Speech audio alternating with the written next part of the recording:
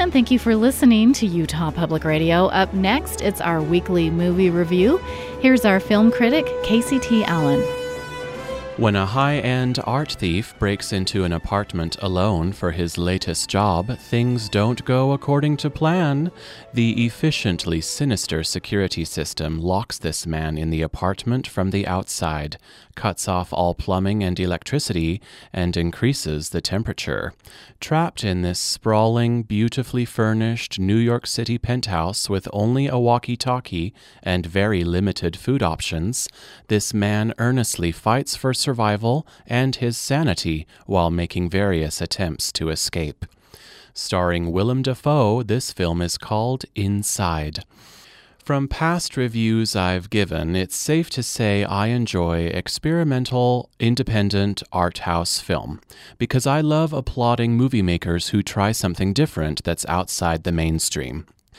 But that doesn't mean every artsy, imaginative film is a great one. Actor Willem Dafoe is perfectly cast in this film since he embodies with such ease the unnerving characters in strange, dreamlike settings of films like The Lighthouse from 2019, Antichrist from 2009, and Shadow of the Vampire from 2000. His face is so pliable, so adaptable. It's like watching a rubber band marry the inside of a lava lamp. Now, I'm saying that in the best possible way, as Willem Dafoe shows determination, stress, exhaustion, and fear all at the same time in this film.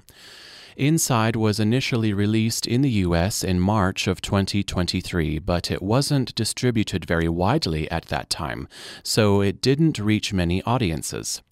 Now that this film is available to watch on Amazon Prime, I understand why it wasn't distributed to many movie theaters. It's bizarre and not easily accessible. Inside has very little dialogue since Willem Dafoe is the only person on screen most of the time, and the only other people in this film are shown on the silent black and white screens of numerous security cameras.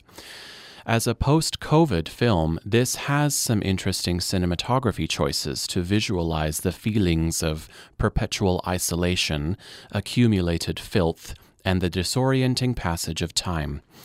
Inside is not a psychological thriller, but is more of a psychological study on humanity and our constant needs to build or destroy, to read stories or write them, to consume or to explore. The pieces of contemporary art are shot beautifully in this film, but it could have been more exciting and more interesting if it didn't spend so much time trying to be such an austere, philosophical daydream. I hope Greek director Vasilis Katsopas will keep making movies. I just hope his next one will have more of a dramatic jab instead of just a light puncture. For Flix at 48, I'm Casey T. Allen.